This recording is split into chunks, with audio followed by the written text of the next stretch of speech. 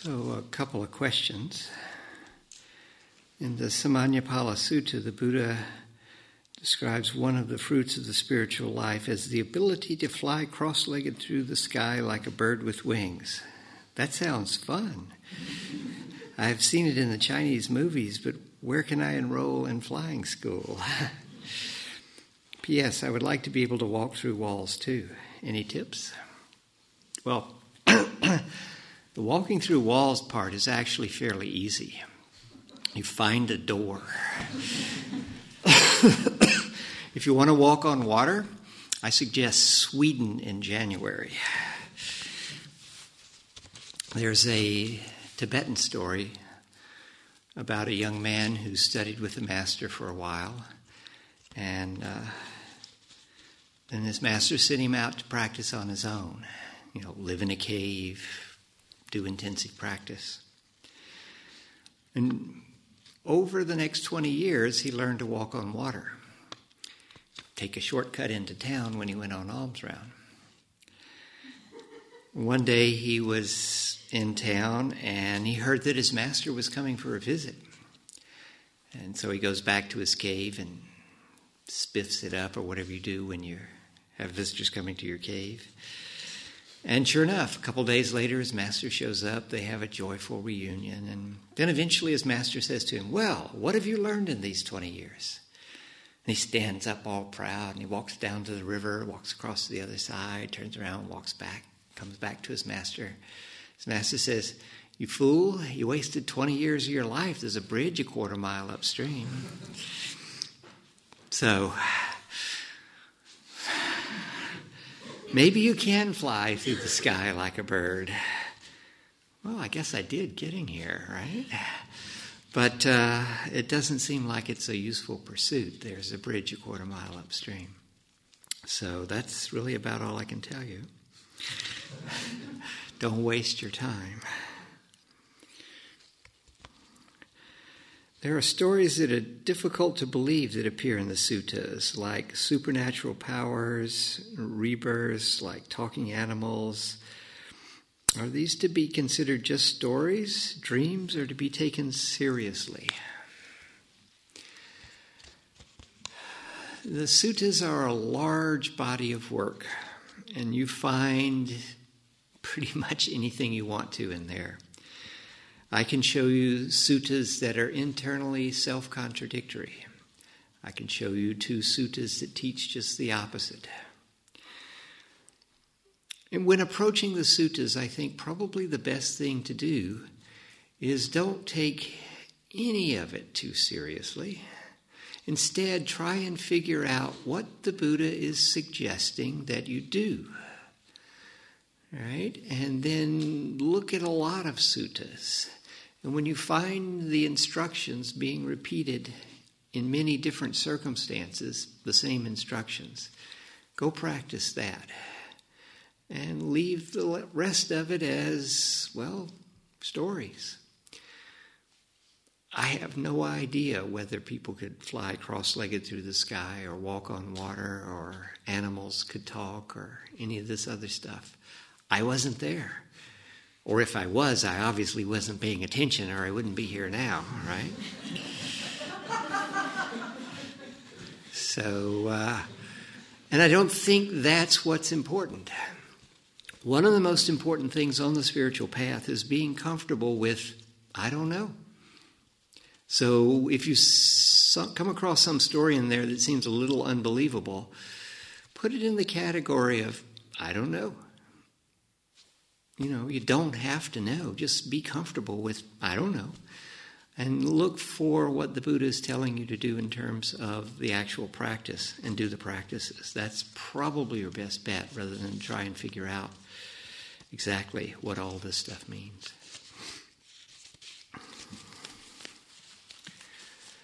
So tonight what I want to do is talk about the higher jhanas, jhanas 5, 6, 7, and 8. The first 4 jhanas are sometimes referred to as the rupa jhanas. Rupa means materiality. They're given this name not because the jhanas are material. they're mental states, obviously, but because they are experiences the likes of which we have had in the material world. All of us have experienced rapture, happiness, contentment, quiet stillness. But these are a more refined set of experiences. So sometimes you hear them referred to as the fine material jhanas, or the refined material jhanas. There's actually a simile in the Visuddhimagga for the first 4 jhanas. You're lost in the desert. You don't have any water. This is a pretty serious position. You come over a little rise, and there in the distance you see what might be palm trees. It might be an oasis. You head towards them. They don't disappear. You begin to get kind of excited. As you draw nearer, you encounter people. They have wet hair. They have bundles of wet clothing. It's an oasis. You get really excited. First jhana. You come to the oasis. It's beautiful. There's all this clear water. You are so happy. Second jhana. You drink the water. You get in. You cool off. You get cleaned up. You get out. You are contented. Third jhana. And then you lay down in the shade of a tree and have a rest. Fourth jhana. This is pretty accurate.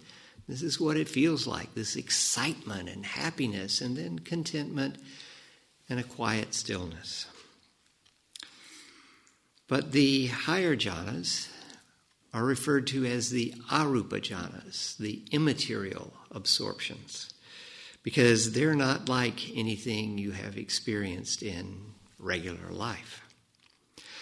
The first 4 jhanas have actual names. First jhana, second jhana, third jhana, fourth jhana.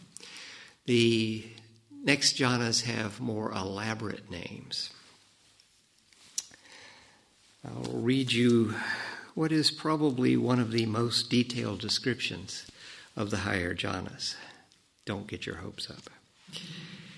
Here, by passing entirely beyond bodily sensations, by the disappearance of all sense of resistance, and by non-attraction to the perception of diversity, seeing that space is infinite, one reaches and remains in the sphere of infinite space. So the official name for the 5th jhana is the sphere of infinite space, or the realm of infinite space, the place of infinite space. By passing entirely beyond bodily sensations. So another reason for calling these the arupa jhanas is that there's no more sense of the body. Rupa can also mean body. So passing beyond materiality or sensing of materiality. In other words, your concentration has now gotten strong enough that you're not really aware of your body. And by the disappearance of all sense of resistance and non-attraction to the perception of diversity, seeing that space is infinite, one reaches and remains in the sphere of infinite space. Probably the best way to explain that is to give you the instructions for entering the 5th jhana. So you're in the 4th jhana, the place of quiet stillness, a place of deep equanimity. Many people find that when they're in the 4th jhana, there's a tendency to sort of slump over. It's just so quiet and peaceful that you don't really have that much energy to hold yourself upright. Now, this means if you're peaking and you see somebody slumped over, you should not think they have fallen asleep. You should think, oh, how nice, they're in the 4th jhana. Of course, if they snore, they give it away. Okay, so if you're slumped over, if your energy's down, straighten yourself up, get your energy back up. And then you need to find something you can expand. What Ayya Khema told me was get in touch with the boundaries of your being and then expand them to fill the room. And once you've got them expanded to fill the room and got that nice and steady, then expand them to fill all of Gaia House. And when you've got that, Expand them to fill this area around here, West Ogwell. When that's all nice and steady, then expand them out further and further to the horizon and beyond. Just keep this expansion going. Stay focused on this sense of outward expansion. You get beyond the perception of diversity as you keep going. At first, there's the room, Gaia House, the grounds, West Ogwell, eventually the horizon and beyond. And when you get to the horizon and beyond, there's no diversity to pay attention to. You don't go to the moon and then to Mars and Jupiter. Just expand. Just let the expansion just keep going. And the expansion needs to go with no sense of resistance. Just a nice, smooth sense of things getting bigger, bigger, bigger, bigger, bigger, bigger, bigger. If you can stay focused on the sense of outward expansion, then a vast empty space will appear before you. Just open up before you. Don't look for the space. If you're looking for the space, you're not focused on the sense of outward expansion, and you won't find the space. You have to stay focused on the expansion. And then the space appears. When the space appears, drop the attention on the expansion, put your attention on the spaciousness of this infinite space. Now the space, if you're a visual person, you will see it. Most people describe it as either an off-white or a light gray, sometimes as a horizon line, white above, light gray below, or they describe it as black, like outer space, but no stars, galaxies, planets, nothing of that, just big black space. It's sort of like you're walking across the Arizona desert, not much to pay attention to, just sand, cactus, and suddenly you come to the Grand Canyon. Ooh, big space. Only this time there's no bottom and there's no other side. It's just a huge sense of spaciousness. If you're not a visual person, then you're not likely to see the space, but you'll know that it's a big space. Since I'm very visual, I don't quite understand how the kinesthetics and the auditories experience the space. But that's what they report, that they know that they are perceiving this vast space. Now, I said expand the boundaries of your being.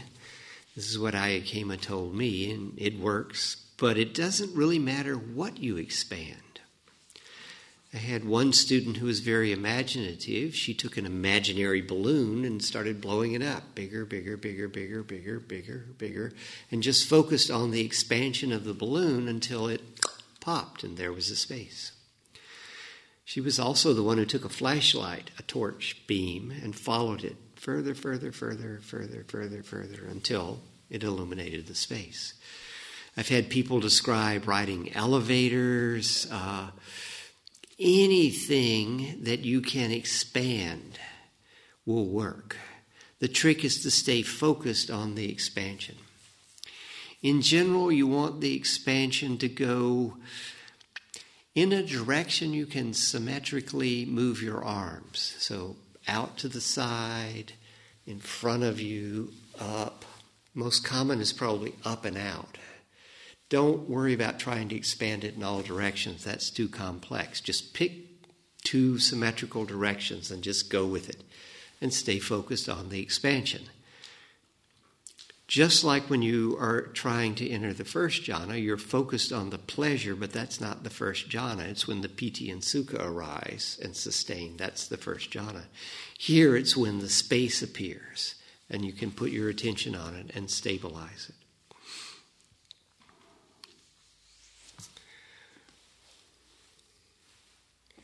So we want to be able to enter the fifth jhana, the sphere of infinite space, and maintain it for, again, 10, 15 minutes. And when you get good at it, then, by passing entirely beyond the sphere of infinite space, seeing that consciousness is infinite, one reaches and remains in the sphere of infinite consciousness. The instructions are getting sparse. Okay, the sixth jhana is the sphere of infinite consciousness, or the realm of infinite consciousness. The trick to moving to it, all right, you've got this vast space. When the fifth jhana is working well, there's a tiny sense of an observer observing the space before them. Sometimes it's below and behind, depending on how deep the experience is. But there's a tiny observer and a huge space that's being observed. The trick to move to the sixth is to realize that you cannot perceive an infinite space or an infinite anything with a limited consciousness. It takes an infinite consciousness to be conscious of an infinite space. So the trick to move to the sixth is to shift your attention from the space to your consciousness of the space. Become conscious of your consciousness. Become aware of your awareness. It's sort of a turning back. When you do so, it will feel as though you are becoming absorbed into the space, and then you become an infinite consciousness. It's like your mind gets very big. It doesn't have any bounds. It's often people describe it as dark, but again, the colors are idiosyncratic and it doesn't matter. And you just sit there with an infinite mind. Now, you're quite concentrated at this point, so luckily it's not full of infinite thoughts or anything like that. It's just a very big mind. If this works really well, if you get into the sixth jhana very deeply, it may be possible that you have the experience that there are other consciousnesses within this consciousness. You know, a few other consciousnesses over here and a couple more over there. It's not that you can read the minds of the other people in the room or anything like that. That's just what the experience feels like, that there are other consciousnesses within this consciousness. If you come from a spiritual tradition where the goal of the spiritual path is union with Atman, union with a higher self, it may be if you experience the sixth jhana, you think you've accomplished the goal, right? Infinite consciousness, it's me, I've done it, right? Well, no, you're just in the sixth jhana, that's all. It just feels like the experience is an experience of having an infinite consciousness. There's no Atman there. So you hang out for 10, 15 minutes, focused on the sense of an infinite consciousness.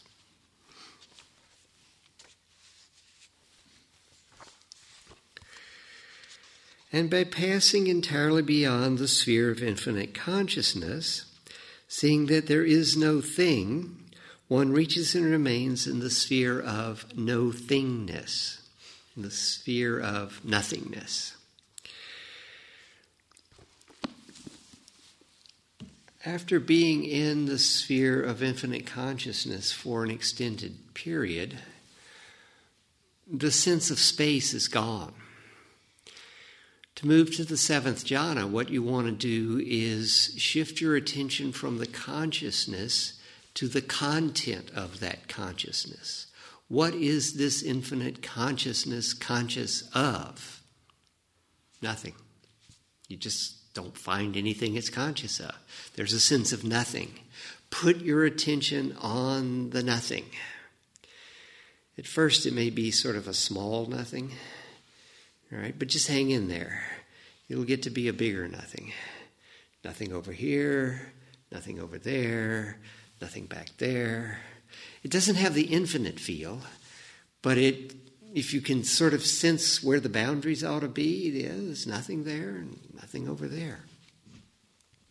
Most people describe this in one of two ways, either as very dark, black, deep purple, dark blue, or they describe it, well, like you turn your TV to where there's no channel and you get the black and white snow. All right, imagine black and black snow. All right, it's just this sense of movement. You can't see what's moving, but there's this sense of movement there. The seventh jhana manifests in one of these two ways most of the time. But there's this overriding sense there's nothing, just nothing. Now, the nothing is not the same as the emptiness that's talked about so much in the Mahayana tradition. This nothing is like you take the top off the biscuit jar and you look in and there's no biscuits. In fact, there's nothing, right? Just nothing. Like, well, in this room right now, there's a lot of stuff. There's cushions and mats and people and tables and chairs and Buddha statues and flowers, right? All right, let's say that tonight while you're asleep, somebody comes in and they take all of it out. And you come in the morning and you go, there's nothing here. That nothing, right? Just nothing. People who stumble into this state accidentally are usually pretty freaked out. People do stumble into the jhanas out of order, and even sometimes they're sitting there doing vipassana and they stumble into the seventh jhana. I know this because I've had several students come to me and say, can I tell you about something happened to me? I was on the 3-month course at IMS, and I was just sitting there doing vipassana several months into the course. I mean, in other words, they were very concentrated, and I fell into the void. Because that's what it feels like. I mean, there's nothing. If you're going from 0 to the seventh jhana, you got to be pretty concentrated. So that means when you hit the seventh jhana, you hit it really strongly. There's a lot of concentration behind it. And there's this huge sense that there's nothing. It may feel as though you are suspended in the void. There's nothing before you or above you or beside you or below you or behind you. Kind of scary. Most people report being terrified. And so they eventually get out of it and they go running to the teacher. And the teacher gets them calmed down, has them eat some food, take a shower, maybe don't meditate for a day or two. And I say, well, it sounded to me like it was the seventh jhana. Well, I don't know what it was. I don't want to go back there. Oh, no, it'll be okay. It'll be okay. So they start learning the earlier jhanas, and they work their way up 5, 6. And they come and, okay, all right, now here's how you get to 7. Oh, I don't know if I want to go back there. No, it'll be all right. It'll be all right. Just, relax. So they screw up their courage, and they go try and find some nothing. And sure enough, right back to where they were. Only this time, it's not scary at all. The fear arose not from the state of mind, but from not knowing what was happening. Fear of the unknown. Actually, the seventh jhana is a pretty nice place to hang out. It's definitely my favorite jhana. I mean, nothing going on. It's very nice. Okay, so you're hanging out with the nothing. Oh, more about the nothing.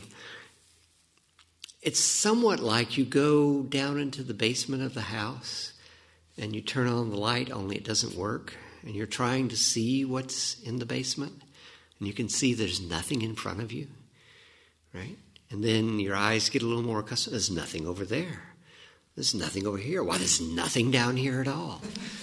This is actually the closest to the experience of entering deeply into the seventh jhana from the 6th. At first there's a little bit of nothing, and then it gets to be nothing here at all.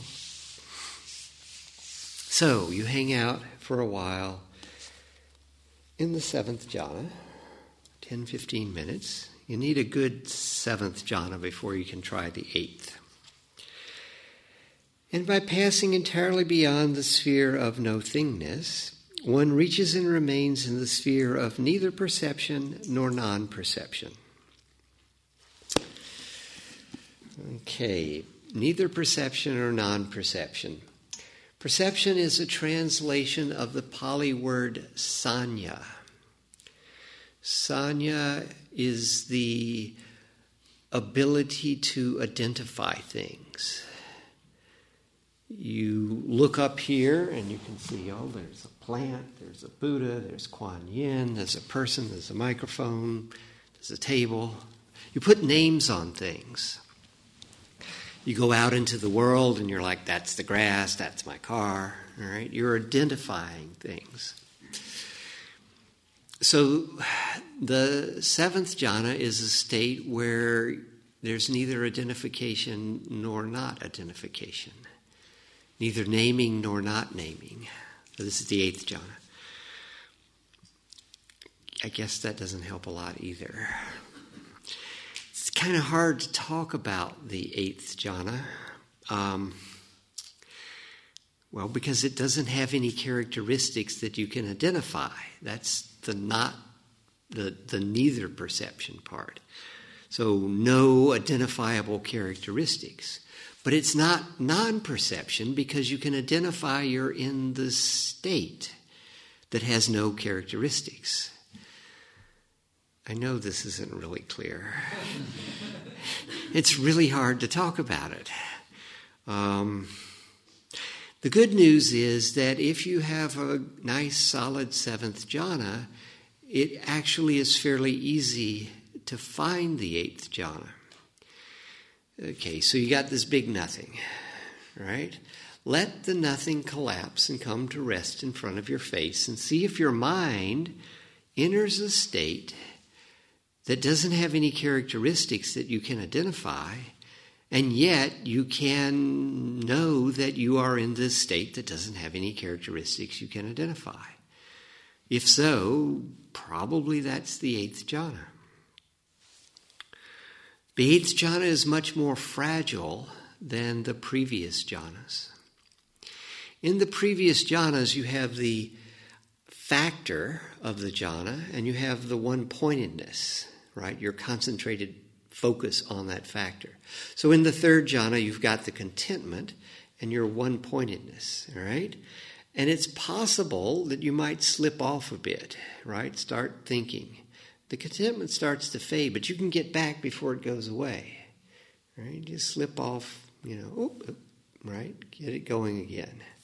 You can even do that in the 7th jhana. You're slipping off slightly and the nothingness doesn't disappear. You better get back pretty quick. With the 8th jhana, pretty fragile. You might get in one sentence as long as the sentence doesn't contain the words I, me, or mine. Right? It's very fragile. It'll break up quite easily. I had been practicing the 8th jhana for quite a while before I ever got into it and knew that I could stay in it for as long as I wanted to. It probably took a year of practice before I got that good with it. Most often what happens, I get into the 8th jhana, yep, definitely, this is it, great, hanging out there, and then I find myself in the middle of some discursive paragraph on whatever, how did I get here? Where did the 8th jhana go? There's no trace of it, right? I got to go back to 7 or maybe even back to 5 to get it going again. All of these higher jhanas will deepen your concentration.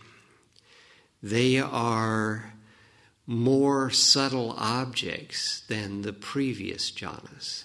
The jhanas are arranged with increasing subtlety of object. The first jhana, all that piti, that's not subtle at all, okay? But it gets a bit more subtle as you get into the 2nd, and it's the happiness. Calms down some more to the contentment, and then to the quiet stillness. Quiet stillness is a subtle object. But it's even more subtle when you move on to infinite space, infinite consciousness, into nothing, and then finally into even less than nothing. And so by having the concentration strong enough to stay with these increasingly subtle objects, the concentration increases, making it possible to get to the next subtle object. And then eventually, having gotten as concentrated as you can, you step out of the highest numbered jhana you know and begin doing your insight practice.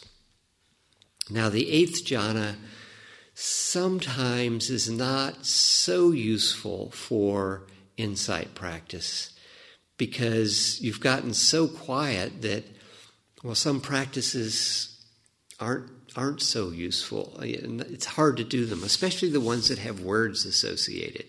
So coming out of the 8th jhana, going to the 5 daily reflections, I mean, you might say one of the reflections, I am of the nature to grow old. I've not gotten beyond aging.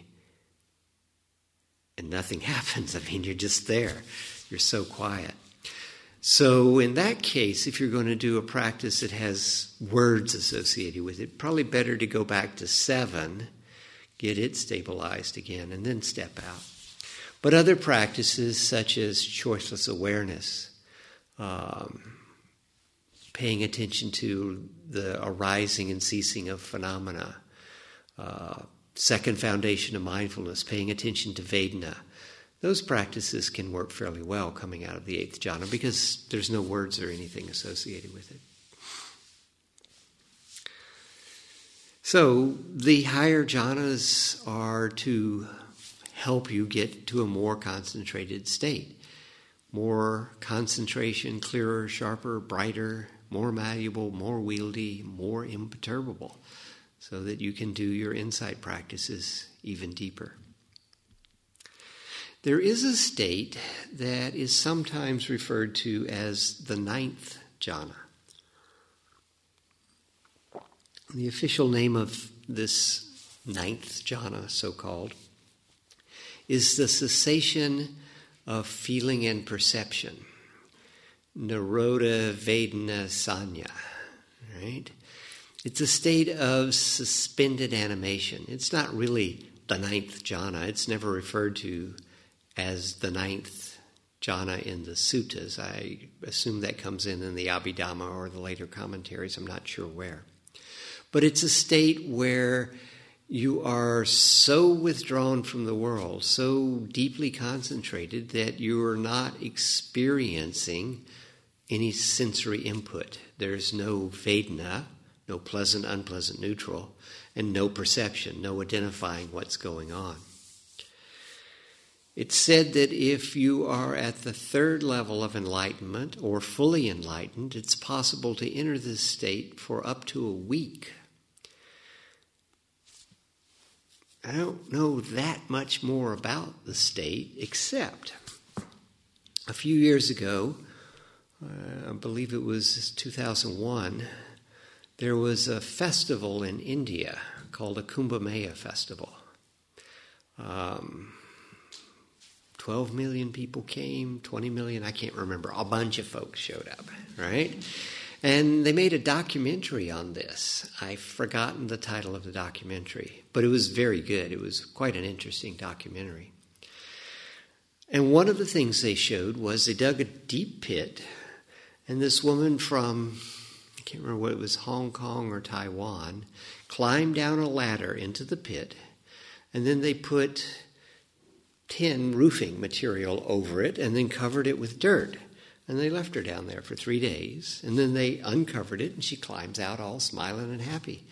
She obviously was in the state of Nirodha. That's probably about the only way you're going to wind up having a good time while you're buried in a pit. The other time I knew a little bit about Nirodha, as this state is usually called, I was once in Thailand for Thai New Year's. Thai New Year's takes place at the end of the hot season and the beginning of the rainy season, it's April, and they do their spring cleaning. And among the things they do would be to wash the Buddha statue at the shrine. Any Thai Buddhist household would have a shrine with a Buddha statue, and so they would wash the statue. And the custom developed that you would take some of the water from washing the statue of the Buddha and you would sprinkle it on the hands of your elders to salute their Buddha nature. Well, in modern times, the sprinkling has gotten a bit out of hand, and for 3 days, everybody in the country is throwing buckets of water on everybody else in the country. It's a very participatory festival. You step outside your guest house door and you're greeted with a bucket of water. Of course, it's 35, 40 degrees out, so no problem. It's kind of refreshing. So anyhow, I was in Chiang Mai for this festival, the place where it really is probably the center of the activities. And I went down to the main square on the first day of the festival. Now, this is a pretty chaotic place.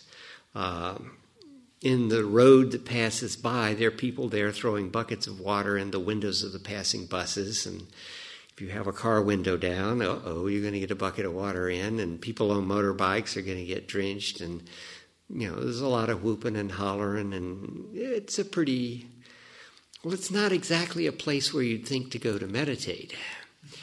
But in the main square, off to one side, there was a little pavilion that had been built. And sitting there in the pavilion was a monk.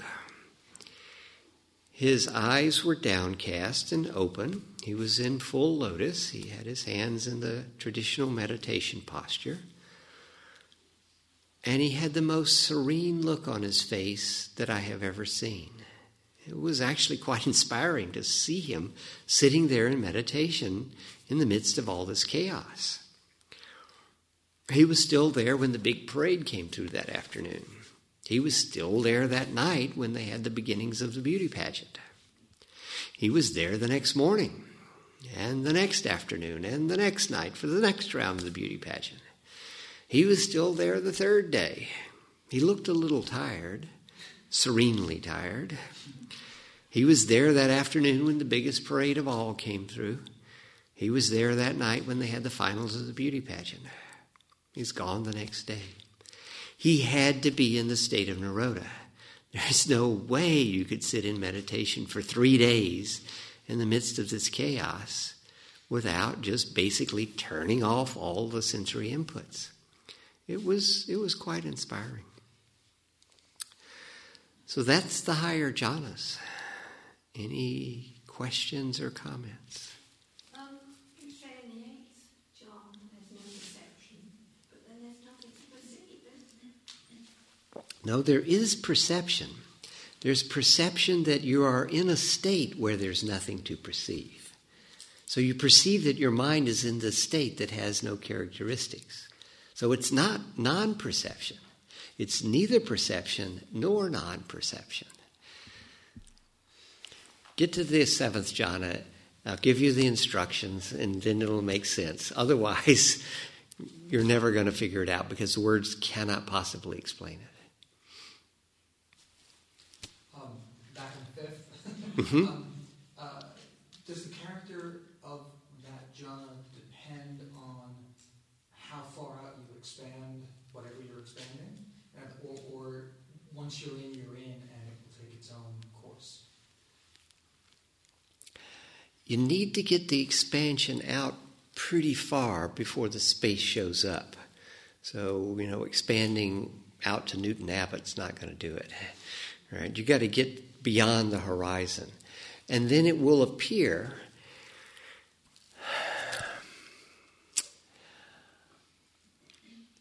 I think what I could say is that how far you expand before the space appears is probably dependent upon how concentrated you are.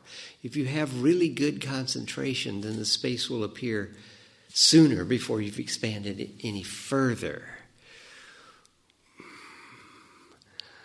The less concentration, the less vivid this infinite space appears.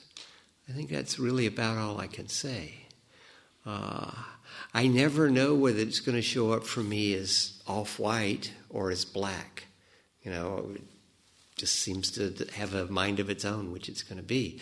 When I'm doing the expansion, that is into blackness. And sometimes that's just what becomes the space.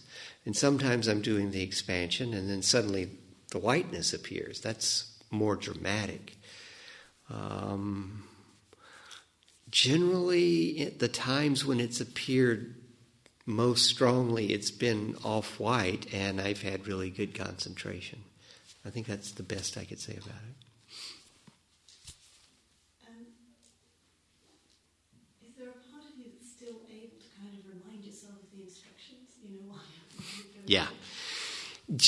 In actuality, you don't go from jhana 1 to jhana 2, jhana 2 to jhana 3 when you're doing it intentionally. You may, when you're sitting there, you're hanging out in 2 and it just sort of slides off into 3. There's not any break. But when you're in 2, if you're going to move to 3 intentionally, or you're going to move from 6 to 7 intentionally, there's a gap where you think, okay, now here's what I got to do. And you're now letting go of the lower number jhana, and you're remembering what to do to get to the higher number, and you're getting it all set up, and you're doing it, and then, oh, there's the jhana. So there's kind of enough of your kind of normal self still there. Right. Yeah, exactly. The gap between 4 and 5 is a bigger gap. That's probably the hardest transition of all. Maybe more difficult than from 0 to 1. And so there might, you come up out of 4, and you're not really technically in 4, although your mind is very quiet and still. And now you're like getting whatever it is you're going to expand, and you're starting the feeling of expansion and so forth. And then it might be a minute or two even before the infinite space appears, that you've got to stay focused on the expansion. But the other ones, the gap is going to be much smaller, 10 seconds, something like that, as you move between them. But in that time, yeah, there's enough of you to think, okay, here's what I do. Right. Is there a simile for the 5, 6, 7, 8? No similes. What I gave you is just about all there is. Yeah, no similes, just this very bare bones description. What? Can you invent one? Oh, sure. I would suggest, however, if you're going to invent one, you go there first. Oh, you mean me invent one? Well, the Grand Canyon with no bottom and no other side for 5. 6, your mind is really big. 7, going into the basement and it's dark and you can't tell what's there, but there's nothing. And 8, no, I cannot invent one for 8. And I haven't played around with number 9, so don't know about that. Do you feel that your concentration in normal daily life has improved with this practice? Is it something that sort of transfers? It's hard to tell because I've always had really good concentration. It's just been good all along. And so I didn't notice a big jump or anything like that, but I'm sure it has been useful. That's about all I can say. Because I had very good concentration to start with. That's why it was easy for me to learn this stuff. But I never noticed a big jump or anything. People who maybe have learned it, who didn't have the best concentration, has it improved theirs in your experience? Probably. I don't remember anybody coming, back to a retreat and going, yeah, my concentration really better in daily life. But I would think that it would. But I don't have the statistics to back it up. Aren't these higher jhanas quite a blow to the ego, to the sense of I? Right, the sense of I keeps getting diminished the further you go. It doesn't freak out? No, because in the first one, there's all this piti and everything else, and you've had to let go to get into it, right? And now you calm down, you're happy. All right, this is good, I'm happy. And then you're very contented, right? And then there's a quiet stillness, and you haven't really noticed that as you move 1, 2, 3, 4, the sense of me has just sort of receded into the background and gotten quite smaller. And then if you move on into 5, 6, 7, 8, the sense of me is diminishing even more and more, but it was pretty small to start with. So it's not like you're going along and then suddenly there's no you. It's been fading out. And since it's just an illusion in the first place, it's not a big deal. If you stumble into one of these unexpectedly, though, then the shock of going from the normal me to this very weird state where am I, what's going on, yeah, it can be quite a blow to the ego. That's why the people freak out when they stumble into 7. Can I carry on? Mm-hmm. And when turning the mind to a vipassana practice, like observing the 6 sense bases, so you're just noticing, there's no I in any of them. It seems that when it comes to mind and noticing, seeing that mind, for example, is not continuous, that isn't, it seems very, very difficult because you never see the gap. Mm-hmm. One moment leads on to the other. That kind of level of concentration when turning the mind to observing your experience, would it be apt to see the discontinuity of consciousness, for example? It's possible. If you're concentrated enough, then you do start to experience that. But just because you got to 7th jhana doesn't necessarily mean that you will experience that.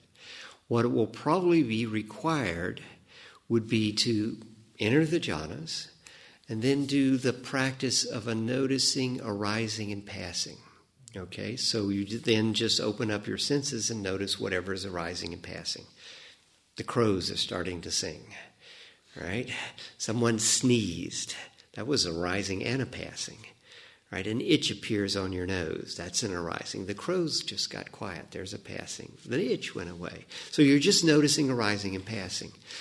When the bell rings, when you're doing your walking meditation, you're noticing arising and passing. When you're eating, you're noticing arising and passing. So now your mind is getting finely tuned to impermanence and starting to see in more and more subtle ways things coming and going and being discontinuous. If you stay with that practice long enough and continue to recharge your ability by entering the jhanas and getting very concentrated, then it's quite possible that you might see the discontinuity. And that it's your mind is flicking from thing to thing, as opposed to it being as smooth as it normally appears. And so what's Nibbana got to do with any of this? Where does that come in? Where does that come in? Well, the idea is that you're doing these insight practices, and you are seeing what's really going on out there, taking this insight into impermanence. So you're looking at the arising and passing. And you're starting to see that, everything is pretty impermanent. Nothing is as solid as it appears. In fact, if you really get into this practice, eventually you get to the place where you're more noticing the passings than the arisings. Everything's starting to fade away. All right? This can get quite freaky, okay? Everything that you were counting on to provide security, it's all impermanent and you can see it right now. That can be very freaky. This can lead to, there's a stage called contemplation of terror. The good news is if you've been practicing the jhanas, the terror is not as bad. It's just like, here's another freaky state. More contemplation of serious disquietude rather than terror. But nonetheless, it's enough to really sort of set you back. Give you a sense that the world is not as dependable as you thought it was. Give you a different perspective, a deep insight into impermanence. If you go to the beach, a beach that's got sand, not rocks. You have sandy beaches in this country? Yeah, okay, good. All right. And you take a little kid with you and you build a sandcastle, right? Really nice sandcastle. And then a big wave comes along and wipes out the sandcastle. Do you get upset? Are you freaked out? The kid might be. The kid's crying, oh, the sandcastle. But you know better. You know it is the nature of sandcastles that they are impermanent. And when it exhibits that impermanence, it doesn't freak you out. I got news for you people. It's all sandcastles. Every bit of it. Okay? So now you've gotten deep enough into the impermanence. You're seeing the fading away nature of everything enough that it gets pretty freaky, and you see it's all sandcastles.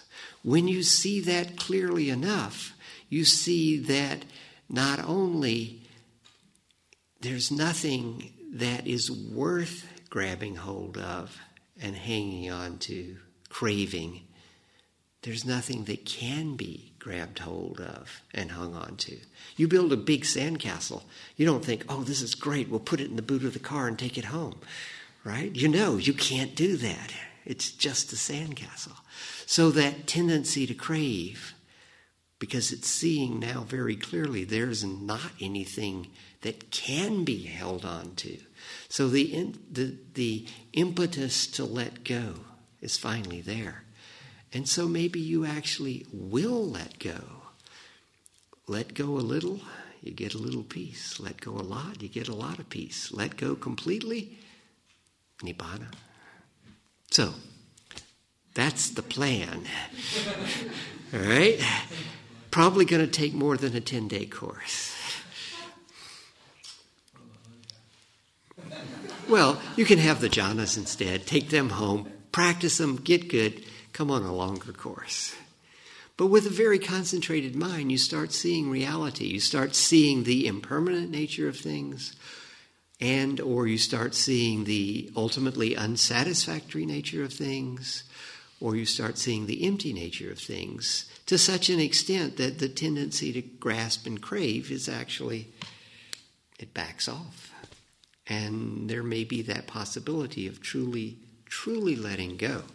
And if you can let go enough, then you experience without an experiencer. There's not a sense of self.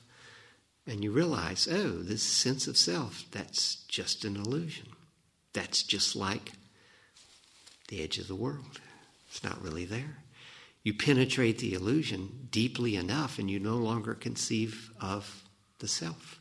Just like you don't conceive of the edge of the world anymore. If you don't conceive of a self, there's no basis for selfish action. Therefore, there's no greed.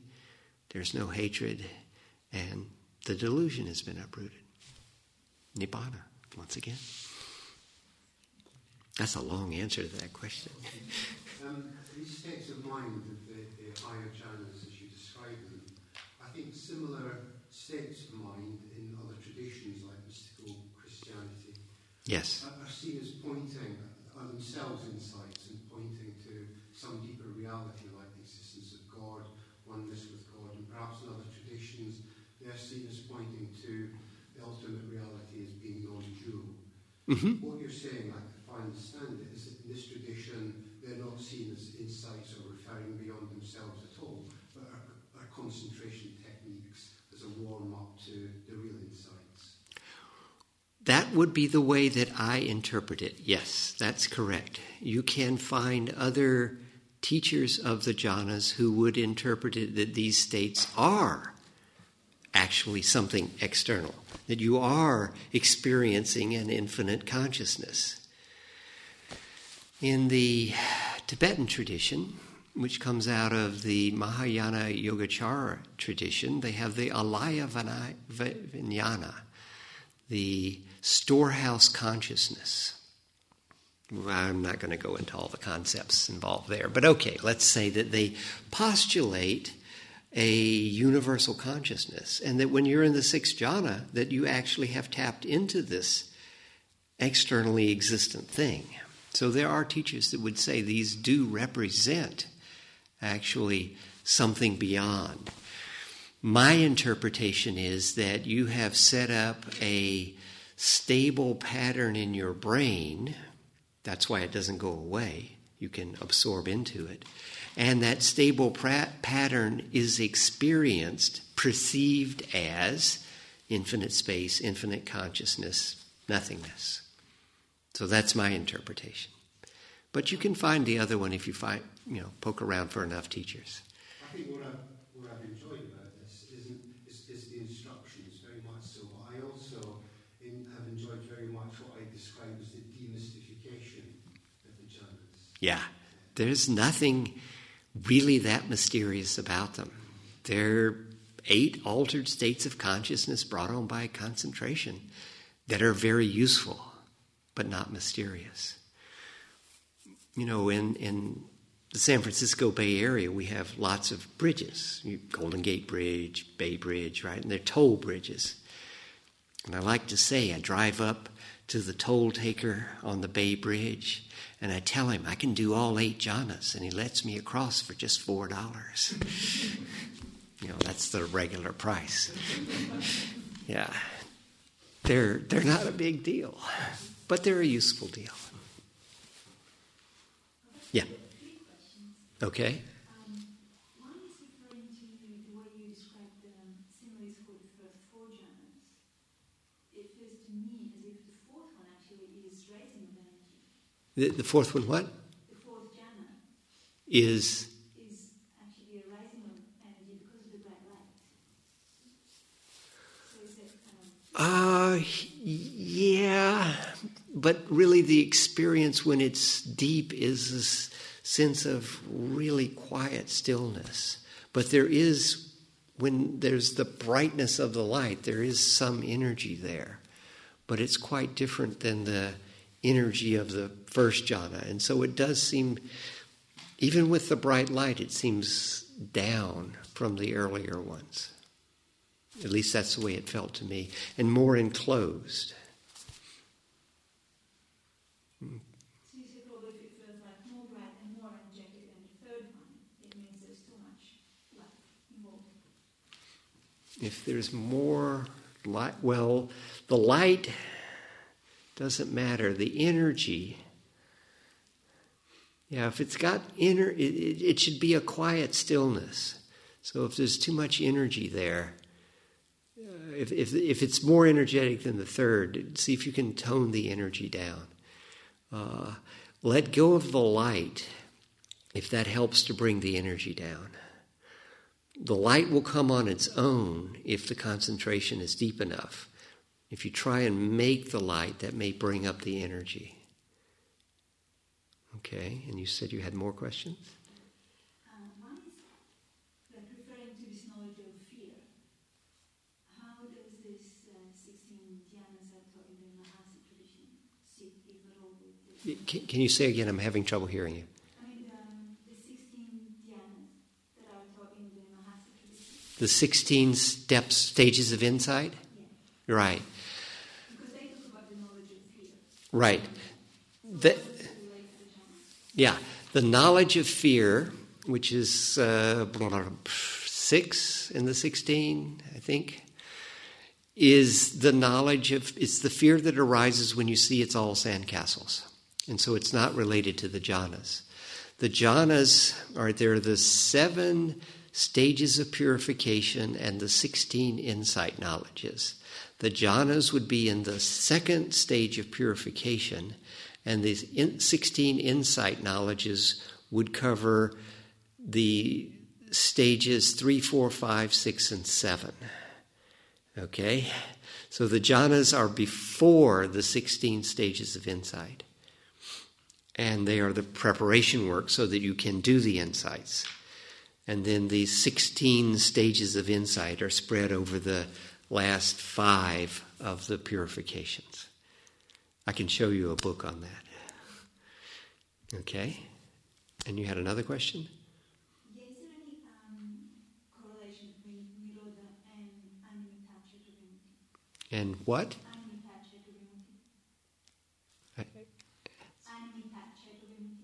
Undetached equanimity. No, because the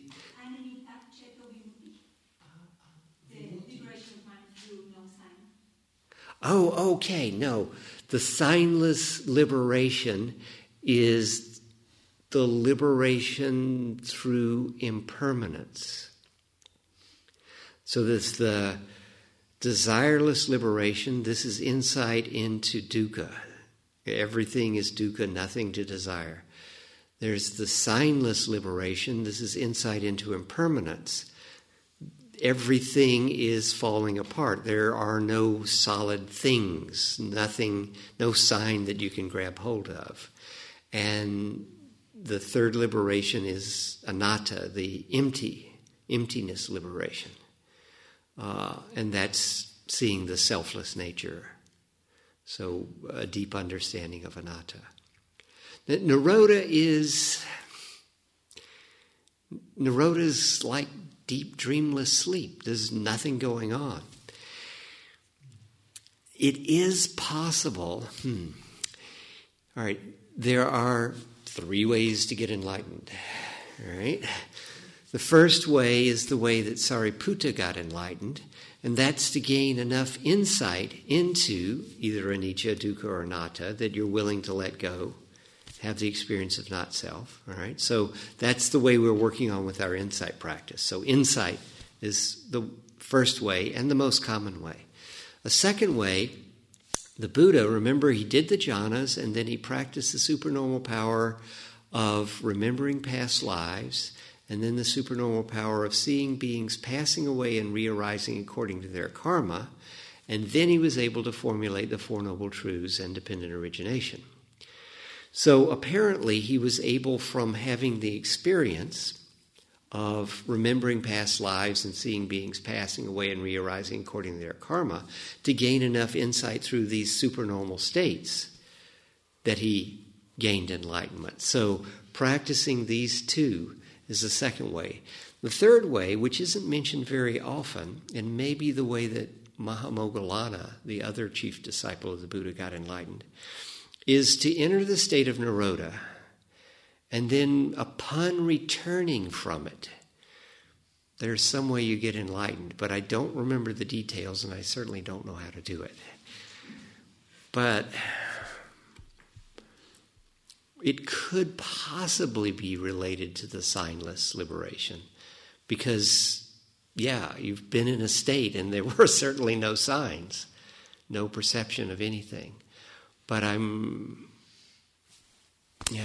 don't know. I don't have a good source at hand to see. Sorry.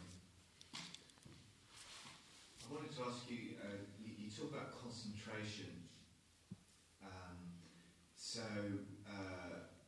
Concentration, for instance, if you're playing a game of chess or you're involved in a task, to me, feels quite effortful. Mm-hmm. So the concentration that I understand in association with the jhanas is effortless. So if you start putting effort in, you lose you get distracted and the thoughts come up and the ego gets involved. I wouldn't say it's effortless, but it's not the same sort of efforting if you're playing chess or something like that. The samadhi would be best translated as non-distractedness, but you've got to put in some diligence, all right? But it needs to be relaxed. So when you're trying to get to access concentration, you're putting your attention on your breath. That takes a little bit of effort. You're recognizing you're distracted and you're willing to let go of it and bring the attention back. So there's a bit of effort there. It's not effortless. You still got to do the work. And it's that kind of efforting, not a lot. Once the concentration is really strong, though, you can stay in the state effortlessly. Right? You move into it with a minimal amount of effort, and then you relax into it, and you become absorbed into the state when the concentration is really strong. If the concentration is not really strong, but strong enough that you can experience the state, it may take a bit of effort to hold it. You've got to sort of keep your attention on the contentment of the third jhana. But it's not a lot of effort. It's not the effort of playing chess or something like that.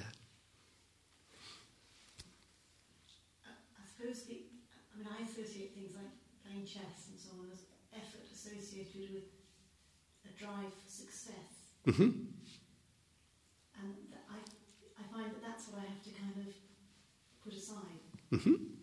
Correct. The effort is still there, but the drive for success has to be put aside. Right. The drive to success has to be put aside, and it's if I'm playing chess or some other game, I'm really, there's a furrowed brow associated with it. And with this is a more of a relaxed. But there's still the diligence of, really being there. This is what comes next. I need to do this, need to stay with that. But it doesn't have the planning associated with it or the analyzing or any of those sort of things. I mean, it's a one-pointed effort, and it's more about diligence than striving. I think that's the best way I could put it. Isn't it also that there's a continuity of positive mental states or skillful mental states? Right. Whereas in playing chess there isn't. I mean, you could. I'm sure you could get into jhana playing chess if you're full of methods and square when you're playing with them. Probably. I thought it was that there is no unskillful thought in the process of concentration that will lead to piti and sukha. Right. You've got to get the hindrances out of the way. And so you're in a very positive state. Right. And it's a limited set of states that you experience. I mean, once you hit the first jhana, there's not much else you're going to experience except, unification of mind, inner tranquility, imperturbability, mindfulness, clear awareness, equanimity, and then the 4 higher jhanas, those states. So it's a very limited and very positive states, right? I think in the 6 jhanas you mentioned something about getting conscious of your own consciousness. Right. And then also something about other consciousness on the side. Can you please explain? Well, the movement to the 6th jhana is to become conscious of your consciousness of the space. Like, can you become conscious of the brown object? Now, can you become conscious of your consciousness of the brown object? Can you become aware of your awareness? All right? So that's the trick for moving into the 6th. Sometimes when the 6th stabilizes and there's this consciousness, in the 5th I said that there's a small observer observing a big space before them. In the 6th, the observer and observe are the same. So it's the big consciousness conscious of the big consciousness, right? As it settles in, that's what's there. And then there's just the big consciousness and not so much a sense of an observer. And sometimes what also appears is little consciousnesses down here or over there. It's just sort of like, instead of stars or bubbles, there's little consciousness. This is what it feels like. It's your own consciousness. Yeah, it's still your own consciousness. It just seems like there's others there. Yeah. Also good. Mm-hmm. Is Ayakema, is she taught any kind of official mastery of the jhanas before moving one to the other, or do you teach yourself any kind of official mastery? Well, for learning them, what I like to say is you should be able to get into them and maintain a jhana for 10 minutes. That was what she was saying. When not the first is too much energy. You can calm that down. But when you get to the 2nd, are you able to stabilize it and stay with that for 10 minutes? That's probably good enough. And then you can move on to the next. but not the full mastery that's discussed, say, in the Visuddhimagga, where you can enter it at will from a normal state and jump to any other jhana. That sort of mastery comes after you've learned them all. And as you get more, as you practice them more and more, then you begin to get more of that mastery. But just being able to enter the state and hold it for 10 minutes is the kind of mastery you want for moving on to the next one.